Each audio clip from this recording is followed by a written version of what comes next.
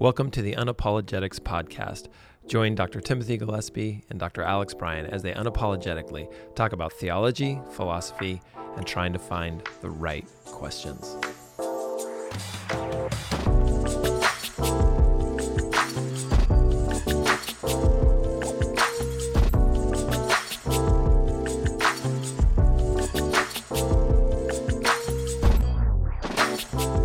Welcome, everybody. This is, I'm calling it day 2 of the Unapologetics Podcast. And Alex is here with me, Dr. Alex Bryan. How you doing, Alex?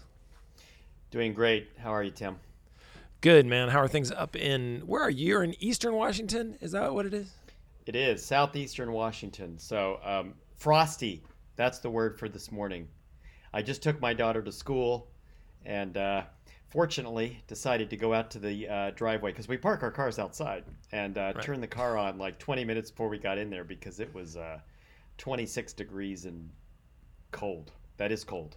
And you live in a little town, so that was probably like a 4-minute drive, right? 20 minutes of warm up for a 4-minute drive. So let's not talk about the environmental impact on making sure that although the windows were also covered in frost, so it was a safety issue as well. So this is not just comfort. This is a bigger deal than that.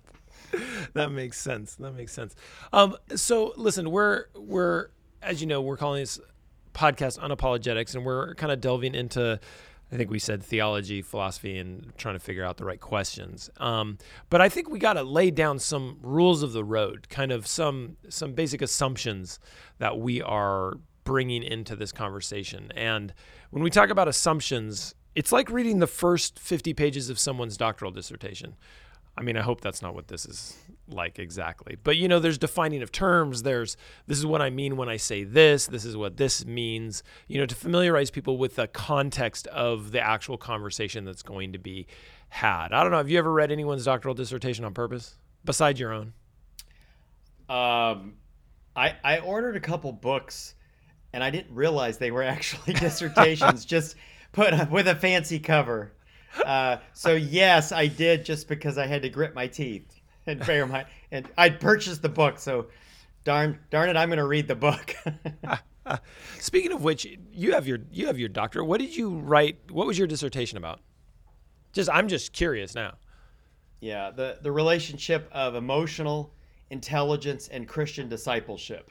In other words, the premise was we focus on intellectual sort of left brain concerns, but really the idea of discipleship and growing in God is a lot about emotional development as well. That, in a nutshell, it's the dissertation is not worth that. What I just said, that's basically worth the whole dissertation. Don't worry about the rest of it. That's good doctoral work, though, right? Being able to. And what was yours? What was yours about?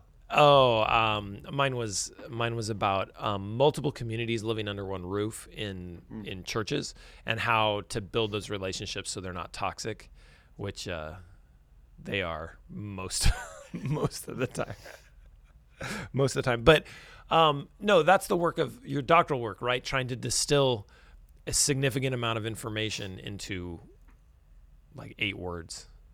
And once you figure that out, that's like 90% of the work. The rest is just going to figure out what people have said about it. That's right. I think. And what do they say? They say, your doctoral work is not about the breadth of what you know. It's about the depth of what you know, which I think a lot of education is just learning to learn, right? No, I think it is. And I think what's interesting, and you've heard me say this probably too many times, but it's always intriguing to me that with every level of education, there should be greater humility. And so you have a bachelor's student graduates and you ask them a question about some historical subject and they tell you about it. And then a master's in history, you ask them and they're like, they hedge a little bit and they go, well, it's not really my area. And then you ask our friend Lisa Clark Diller, who I mentioned on the last podcast, about something that happened in 1782. And she's like, well, I don't really know much about 17. I studied 1781, so I really don't know anything about 17. And the point is, not only is there greater specificity with learning, but the point of any kind of learning, including this podcast, is every door that you open should create even more humility. And I think, by the way, I think this is why the idea of eternity, a new earth, eternity with God is incredibly exciting because every day is like opening 100 more doors, and you realize it just is exponential, right? It's just learning just keeps expanding and expanding, and it blows your mind. So the idea of boredom in heaven makes no sense because true learning just keeps opening up more worlds. And so I think it's pretty cool, actually. That's an interesting parallel to the ever expanding idea of the universe, right? Yes. Maybe that's what it is. I'm always amazed that like every time they find the smallest bit of material, they find a smaller one, right? Because I remember growing up and they're like, it's atoms, that's as small as it gets, and then quarks, and then I don't know, I'm sure they found something else. I don't follow that line of reasoning, but that kind of leads us into this, because you said something that probably begins our discussion of the rules of the road for this conversation, this podcast. You said, when we think about God, and inherent in that word God is an assumption that you believe in one. Right. So the podcast is called Unapologetics. Right. There's a whole line of philosophical reasoning that we would call apologetics, which is basically trying not to prove, but what is the evidence that God actually exists? Right. Now, we might cheat, Tim, and do a conversation about classic Christian apologetics at some point, because I actually, there's a lot there. But we're beginning with an assumption that you and I have probably were born with, but certainly have wrestled with and come to, that there is a God. So that's not actually the work of this podcast. That is an assumption, which is the word you just used. It is we've already sort of settled that question in advance of this particular conversation. Again, Tim, we could cheat at some point and have a conversation about how we came to that conclusion, but that's an assumption. We believe that there is a God. Right.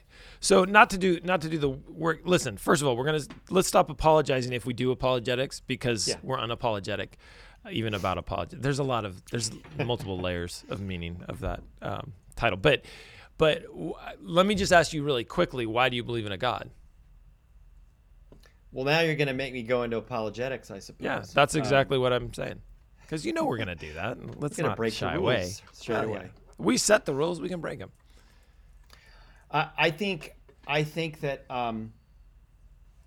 the fact that humanity almost universally desires, longs for, hopes for, dreams about, thinks about, has podcasts like this one is overwhelming evidence to me that there is something beyond the material world. So, right. Just from again, forgive me because now we're in Christian apologetics, but I have a very difficult time coming up with an evolutionary accidental reason why we would have this huge craving, which basically gives meaning to everything, Tim. Everything that we think about that counts, from love and joy and hope to what happens after you die. All these questions that are in us, they're the most important things we think about, all of us. It just suggests to me that there is something beyond, because I can't come up with a reason why we would have all these things in our head if we were just sort of material beings. Right. So you're kind of arguing from the God-shaped hole, right? In classic philosophical terms. I can't come up with a better explanation for how those things could exist. That's right. Just a basic survival instinct. Yeah. To me is not it's not a reasonable, plausible, or it's not a persuasive explanation to me. So, the fact that I know he lives because he lives within my heart. That him, yeah. I kind of believe that. That's good. I know he lives because he lives within my. I have this longing, which is persuasive to me. That's awesome. And that's, while that's relatively non-academic, I think that's where people land, right? I think that's where most people have this sense of like, well, I want there to be one, because it feels like there needs to be one. We're trying to, and I think some of that is trying to make sense out of the world and trying to make sense out of, organize things a little bit. I'm not of the of the philosophical thought that, we're creating this because we need this. I would be definitely more with you saying, there's an innate desire for an understanding of something that's greater than us. Well, well, and now we're doing apologetics on the Apologetics podcast. But C.S. Lewis, you're baiting me. But C.S. Lewis argues that we don't create things because we need it. Like that's just not something that happens. So we're hungry, so we don't create food. We're hungry because food already exists. We're thirsty because water already exists. We have sexual desires because sex already exists. We have desires for relationship because other people already exist. He argues that we don't do that. Like that in every instance, the things we long for already exist in terms of categories. And that's why he argues that this incredible desire for the spiritual realm, the most likely explanation is it already exists. That's why we crave it. Yeah, that's good. And so that's the assumption that we're going on. Now, would we call that like doctrine of God kind of stuff? Or is that something different, just to clarify? Yeah, I think that you've raised the kind of how we think about. I'll include the term here, systematic theology. So it's a way of trying to provide systematic thinking to theological thought. Yeah, the doctrine of God assumes that there is the divine. Right. Now, so we have the particulars of that God. We'll get to that later, but right. For quite a while. But yes, the doctrine of God assumes that there's a God. Right. And so we're taking that assumption into this conversation, which we're unapologetically doing. And I've never thought that it's done a lot of good to try and convince someone that there's God. And maybe I'm wrong about that. Maybe I'm just not very good at it. I think that the way that we have a tendency to convince people, or the way that people's minds are changed, have a lot more to do with feelings of acceptance and belonging, a lot more to do with the idea of love and compassion and sympathy and empathy, all those types of things, as opposed to an academic argument. Although maybe I just don't hang out with, people who need that. No, William Lane Craig is one of the great Christian apologists of our generation, and he argues that love is the greatest apologetic. Good. That's good. And this is at the end of a very academic book, by the way. He writes this just, you can hardly get through a page because it's so dense. So you go, hundreds of pages through his book with all these deep philosophical arguments for God. And then in the last two, couple pages, he's like, nah, but at the end, I've never really met people that are persuaded by all this. And then he says, love is the ultimate apologetic. Yeah, that's which good. Is what you just said. Yeah, that's so good.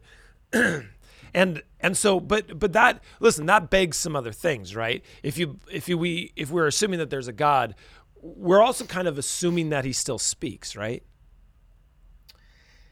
Well, has spoken. Maybe I should say that. Certainly. So if you hold a deist, so let me say that word again for our audience, deist view of God, which men like Thomas Jefferson held, Enlightenment thinkers held this view, that God sort of got things going in the beginning and then left the scene. So there is that theology that God exists, but he doesn't really participate. He doesn't really reveal himself. But yes, I think we are also, you and I, the two of us are making the assumption that God reveals something. Right. And so that's another leap that we're making, that we're not, we're kind of admitting that, we're confessing that on the front end, that A, there's a God, and B, he is, she, we'll get to that too, but whoever he or she is, speaks, reveals, throws some hints down. Right. So that's, classically we would talk about that as revelation. Yes. Right. Just a simple revelation. And I think we would take the underlying assumption that anything that is revealed about God comes from God. Correct? Or am I pushing that too far? Correct. No, I don't think you're pushing that. I think that that's right. Now, it's also true that we will contest certain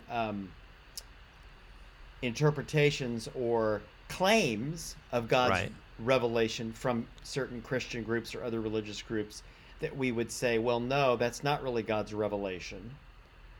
But if that makes sense, like we could say, well, God is clearly revealing this. Well, maybe not so much. Right. But yes, that the word revelation. I agree with your definition of it. I think that, Right. that God has revealed Himself. Right, and that gives us, pause, I suppose, not pause. What's the word I'm looking for? That gives us, again, maybe just a framework to say, okay, we believe there's a God. God's revealing Himself. How? How is God has revealed Himself, or perhaps continues to reveal Himself? Because there's some danger in that, right? A few ways, and I don't want to go down a rabbit hole here necessarily, but if God is revealing Himself, we've got two issues. Number one, what's He saying? Two, how's He saying it?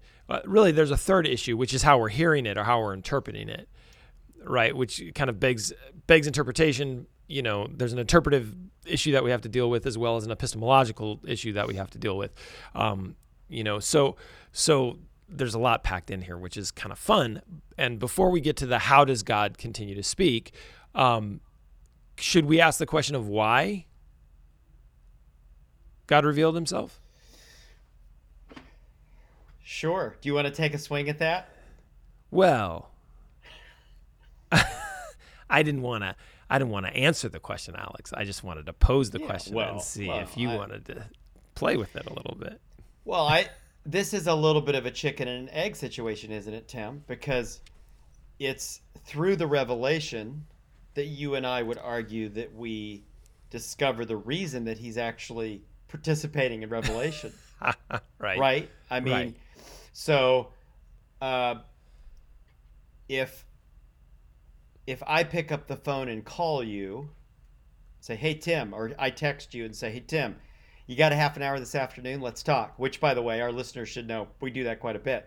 But that suggests something.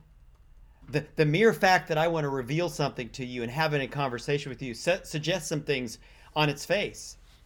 It suggests that I want to be in communication with you, Right. which is a powerful idea. I mean, that suggests that what I have to say and what you have to say matters to me. Mm-hmm. It suggests that you hearing what I have to say and me hearing what you have to say, that has meaning in my life. If we say that God wants to reveal without even knowing what God wants to communicate, you know the people that I don't really care about. It's people that I don't really want to talk to them. Right. Right. Like, and in fact, even the people I want to scream at because I'm mad at them, that shows a certain respect because I want them to actually know that I'm ticked off at them, or Right. I'm upset with them, or I disagree with them.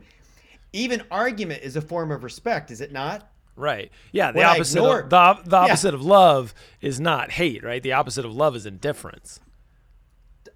Precisely. Yeah. So the fact that God is not indifferent has that's some, big. That's that's- big.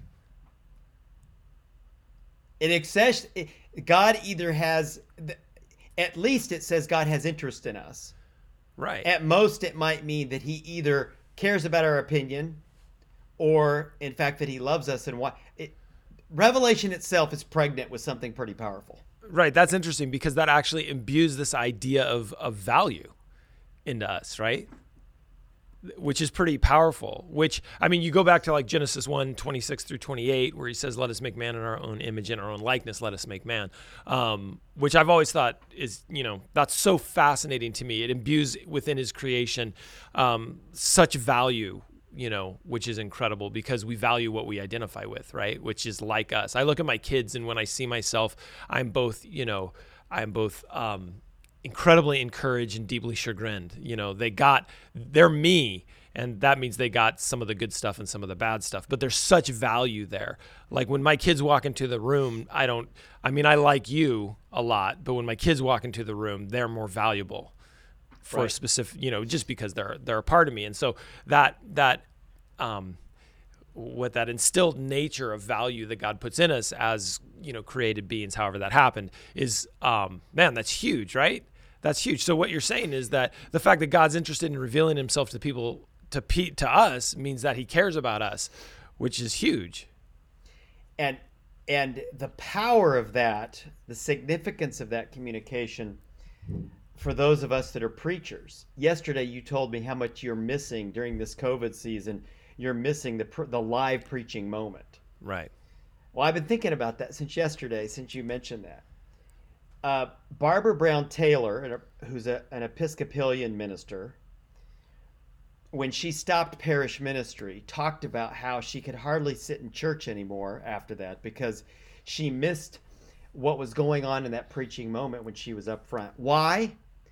Because she felt the power of being a conduit between what God was saying and what people were hearing and what she was saying on behalf of people back to God. In other words, so I'm pastoring you a little bit right now, Tim. I think that what you miss is not the show of being up front, is not, I mean, there's many different things. I think that what you miss is being at the center, the crossroads of that communication that's going on where you're speaking for God and you're speaking for the people. And oh my goodness, preachers know that is an awesome, terrifying, but it can be an electrifying feeling. Right. No, and we've talked about this before. It's addictive, right? Selfishly, it's addictive, but it's this powerful moment where you feel the Holy Spirit working. And like powerful, when I say powerful, I don't mean like it's like you have power. That's not what I mean. No. What I mean is there's a recognition of, wow, this is the divine touching earth, seeking to communicate, and I have a role to play in that. And I love the fact that you made it dialogical, by the way, that we as pastors, we as preachers have an opportunity to speak back to God on behalf of the community as well, which I think that's good stuff. And you experienced the same thing. I mean, you left a few years ago from pulpit ministry. 100%. Yeah. Well, and this is in fact prayer, and these are subjects we're going to have to put some of these cars in the parking lot, by the way, listeners, because we're raising things that we will come back to in greater depth. But I think when we're talking about revelation, which is what we're talking about right now, revelation and inspiration, there's another term we'll introduce, but this process of hearing God, we're talking about prayer, and prayer is dialogical. Prayer is saying things to God, but it's also pausing to hear God. Prayer is not just folding your hands and closing your eyes. Prayer is this whole, so I guess I'm throwing in the word prayer here, Tim. Right. Prayer is this larger experience of this communication with God. Yeah. That's what it is. It's this hearing and speaking to God, two-way street. Right. Ideally, I mean, that's what we want it to be. Here's what's interesting. When you talk about revelation and inspiration, so anyone who goes to seminary, which is where they train pastors. Anybody who goes to seminary, you know that one of your first classes that you have to take is revelation and inspiration, right? I took that in my first quarter in seminary. Yeah. I had it at 7 a.m., which is a horrible time to take a class in Michigan, especially there's no revelation and inspiration at 7 a.m., brother. Okay, so I got a quick funny story about this. I was taking from an older professor. Let's say he may have been a professor emeritus at the time. Like he was an older gentleman. He did not come from this country. No problem with that, other than, culturally he may have missed a thing or two. So he would pass around an attendance sheet at the beginning of class. And at one point someone put Ken Griffey Jr. on the, and if those of you who are a little bit older know that he was a baseball player, anyway, so someone put his name on and put a few other names on, but Ken Griffey Jr. was the one that kind of stuck. No matter what, he would pass out this attendance sheet. Somebody on the first day put Ken Griffey Jr. and then put it on a few more times. And about halfway through the quarter, our professor gets up and he says, does anyone know where Ken Griffey Jr. is? And of course the class is dying, because we'd all kind of forgot that somebody had put that on the list. So we're all laughing. And he's like, why are you laughing? And someone finally breaks down and is like, well, professor, he's a professional baseball player. And he's like, well, he's not in my class and he will fail if he doesn't come back, which I thought was pretty good. By the way, he never was convinced that this guy was not in his class, which I thought was pretty good. But But yeah, the concepts of revelation and inspiration are really important. And the inspiration part's really important as well, because revelation is the idea that God speaks, has spoken, might speak today, continues to speak in the world. And that kind of depends on your theological, bias, if you will, on if God does that, if God has done that, how God has done that. And then of course there's inspiration, which is how does God speak? And that impacts the way that we look at Scripture. That impacts the way that we look at lots of things. Maybe unpack that a little bit, the idea of inspiration.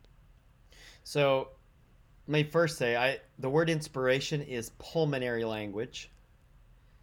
To inspire is to breathe air, right? Literally, It's like blowing up a balloon. So inspiration is air getting blown into a human's lungs. That's how we understand the term. And so this takes us back to Genesis in the beginning, where God breathes air, inspires into the lungs of Adam, the first human being. That's good. Yeah. Can't get the preacher out of you, man. I don't know if it's good. No, but I think that's useful, because I think that's important, because when we think about inspiration, this is the means by which God is breathing himself, his language, his information, his love. Inspiration is I'd even say intimate. So if you think about mouth-to-mouth resuscitation, for example, this is a very intimate. So inspiration is not casual. It's not. So anyway. So let me just begin by saying that it's a pretty significant thing, and the purpose of inspiration is breathing life. Right. Oh, that's good. It's to breathe life into something. So what are the modes? Forgive me, Tim. I'm going to take you back to your 7 a.m. class. Sounds good. And then you can. I didn't really pay attention in the 7 a.m. class, so this may be new for me. Well, this is for Ken Griffey Jr. then, since he didn't show up. Yeah, well, he clearly doesn't know this stuff. So, okay, get back on track, Alex. So we talk about sort of natural revelation or natural inspiration. That there is, that when you wake up in the morning, that God is just speaking through, help me, Tim, through what you experience. God is in the air. God is in the air. Okay, that's good. But even... Yeah. We have a tendency to look at it like, a sunrise is inspirational, right? That's kind of what you're talking about. Right. What is revealed in the way that we live. And that's true. No, that's a perfect example. But we tend to use the word inspirational then with just, Beethoven's symphony or a sunrise, like you said, or sort of these enlightened things. But in reality, God's fingerprints are in everything. You'll forgive me here, but quoting a theologian in our own tradition, Ellen White, says that God's love is revealed on every flower. So what does she mean? What does she mean by that? She means that God's fingerprints are everywhere. Yeah. His voice is everywhere. His attempts to breathe life and information and love into us are in this conversation, the computer on your desk, everything. Right. So David Dark, one of my favorite authors, wrote a book called Everyday Apocalypse. And he talks about God being revealed in the mundane. And he takes on a lot of cultural things that he talks about God being mundane. I think one of them is The Simpsons, actually. And he talks about God being revealed within The Simpsons. And then he later on wrote another book called Life's Too Short to Pretend You're Not Religious, and where he kind of teases out that theme a little bit more. These are good books. I see you writing them down. I'm writing it down. For sure. He also wrote The Sacredness of Questioning Everything, which I think is a book about doubt, which is phenomenal as well. He's just a really good thinker. David Dark is his name. And he, in Everyday Apocalypse, he reminds us that that word apocalypse really does mean revealing, right? That's what it really does mean. And so we have a tendency, if we're apocalyptic in nature, if you will, we have this idea that, everything's ending, when the concept of apocalypse is not simply that. It is that God is revealing himself more clearly to us, to the world. So when you talk about natural revelation, we're talking about the everyday apocalypse of walking outside, taking a breath of fresh air, which you can do where you live, and it's a little bit harder where I live. But you take a breath of fresh air and you realize, God somehow is in this, right? Okay, now I feel like now you're searching on Amazon right now for those books. No, I'm not searching. I already purchased the book. It is on. Oh wait, my doorbell just rang. Amazon just delivered the book. The drone just delivered. The drone is buzzing outside my house. Exactly. I think, I want our listeners to know that you and I have talked a lot about this over the last decade and a half, and I've thought about this a lot too. God is communicating all the time in countless ways far before you ever pick up the sacred text in the Bible. Right. So I think the way I was raised, and I don't mean my parents necessarily, but I mean the way that I grew up in a religious community with a sacred text of Scripture, I thought that, okay, now it's time for some God time. So I opened the cover of my Gutenberg Bible, right? The old, I opened the Bible, and that in those pages is where God communicates. Now, 100%, and we're going to talk an awful lot about the Scriptures over the coming days and weeks and months and years, or for however long we keep this conversation going. Wow, that is auspicious. Let's do it. Yeah, but I think what I missed and what's taken, it's the latter part of my life to realize that for 99% of human beings, for the majority of human histories, we even can begin to comprehend it. Most of the time, to most people, the way that God has chosen to speak is in the natural world. Right. Now, I just want to explain that for a second, but a very tiny percentage of the world has the book of Genesis or understands the stories in Nehemiah. Or, you're talking about very few people. Even today, with the power of the internet, the web, digital communication, billions of people don't have any access to these stories. So my point is that because you and I believe, this is where we're going in this first podcast, okay, that there is a God, we've said that, he's a God who speaks, and he speaks in different ways, this idea of inspiration. We believe that he actually participates in universal communication. Right. Romans chapter 1, Paul says, no one is without exposure to God's communication. Psalm 19, there is no place where the language of God is not heard and spoken. You and I are believing that God speaks to every human being universally. Wait a second. I want to stop you right there because, listen, we grew up in a faith tradition that said we have to bring the gospel to the world, because if we don't do it, how in the world are they going to know? And I grew up remembering this thought. Maybe I misunderstood it, but I grew up thinking, listen, when that last person hears the name of Jesus, then he's got to come. So we got to get out there. We got to do the work, right? Are you telling me that God might reveal himself in ways beyond me and in ways that I might not even understand? Is that what you're telling me? That I'm not confined to this thing? Because Alex, that seems a little dangerous to me. You're transcending a little bit, and that worries me. Yes. Oh, okay, good. Let's move on.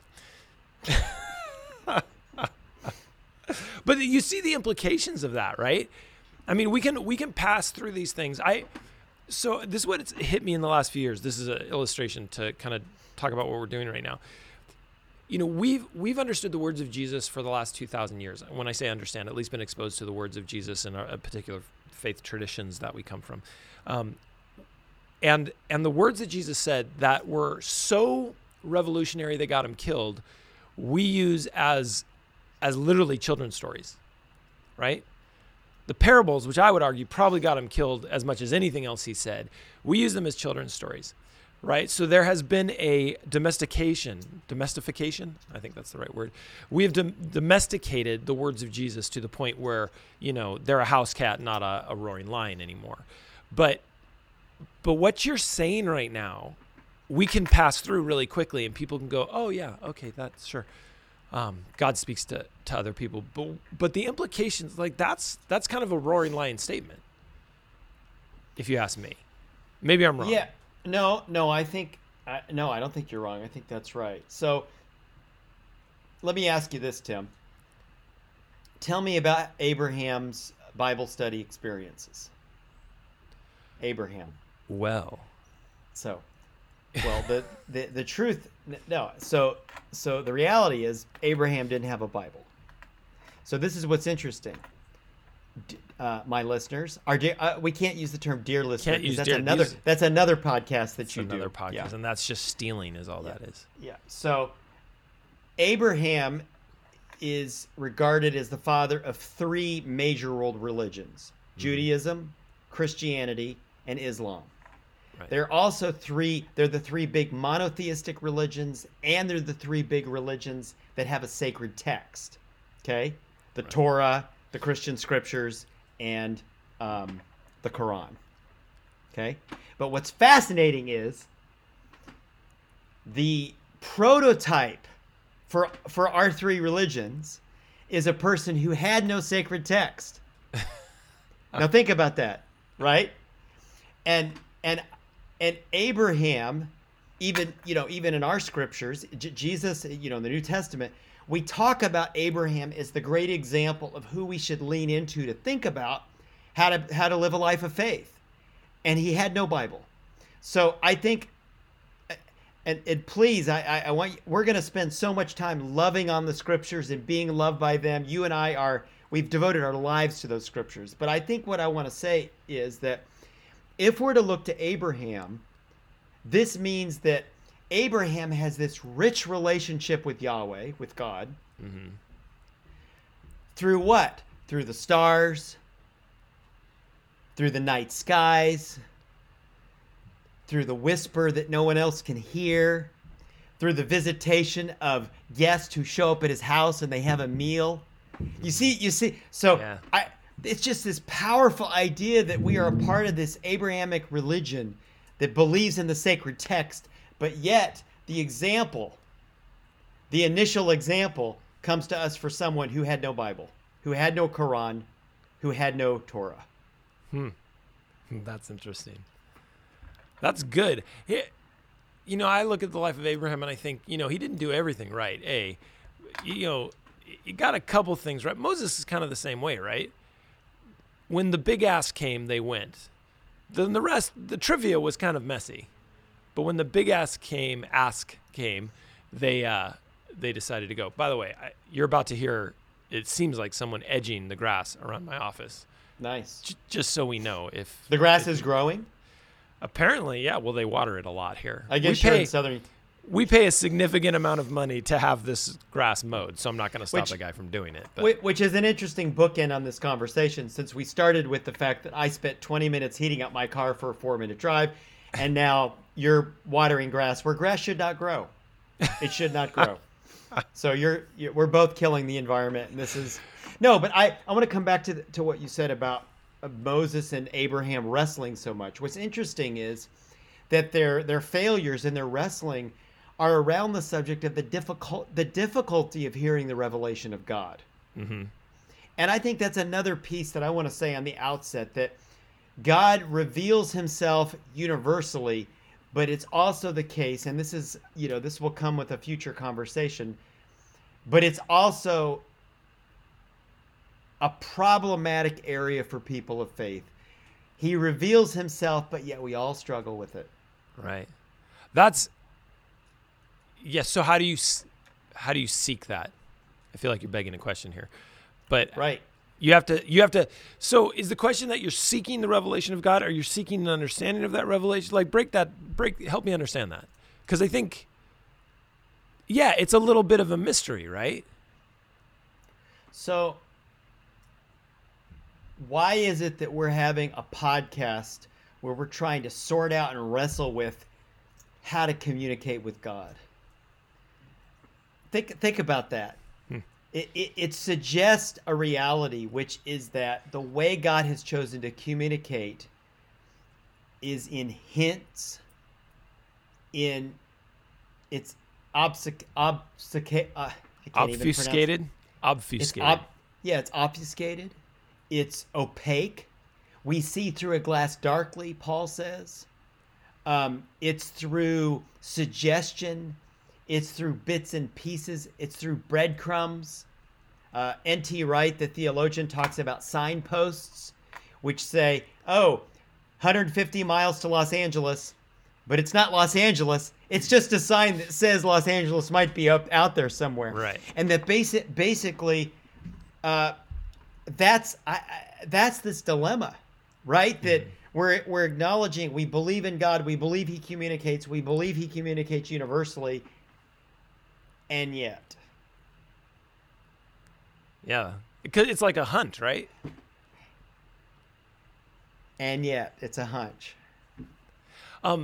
So, you know the concept of a wild goose chase? Do you know where that comes from? No. So that's actually from Irish Christianity, as I understand it. Going on a wild goose chase is following the Holy Spirit, trying to find out where the Holy Spirit is leading you, and they used to call it a wild goose chase. That's what a guy who owns Wild Goose Coffee told me. So that's my Google for that is, and I think there's some truth to that.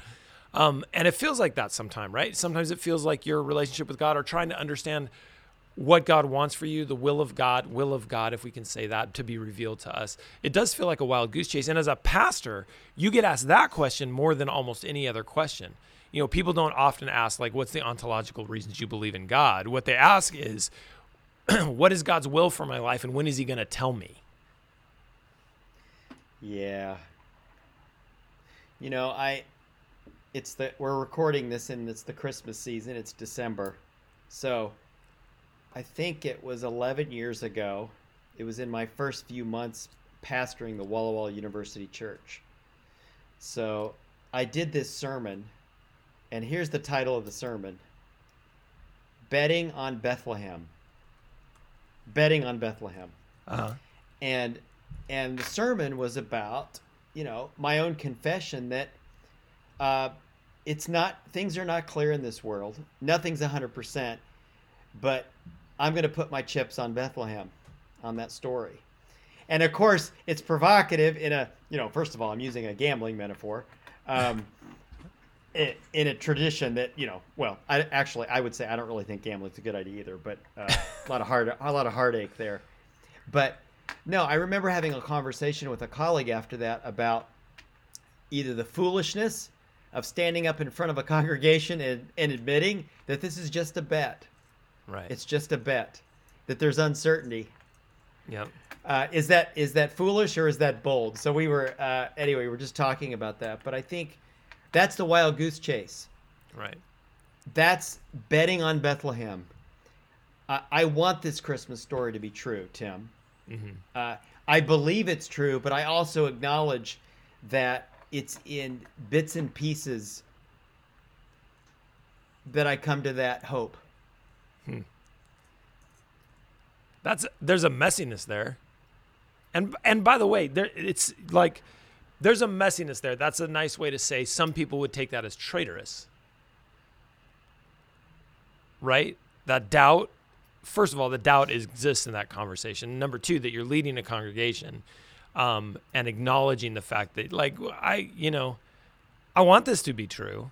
That's like, I mean, in some ways, you're leaning into Pascal's wager a little bit, right? You're acknowledging that, all things being equal, I think it's better to bet there is a God than there isn't a God.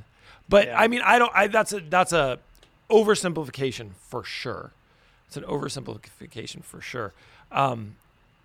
But shouldn't it be easier? I mean, doesn't the Bible just give us bullet points essentially, and of not just clear directives, but clear, like, oh, by the way, and this is how you think of God, or this is who God is. I mean, that's pretty clear because we all believe it the same way because it's so clear, right?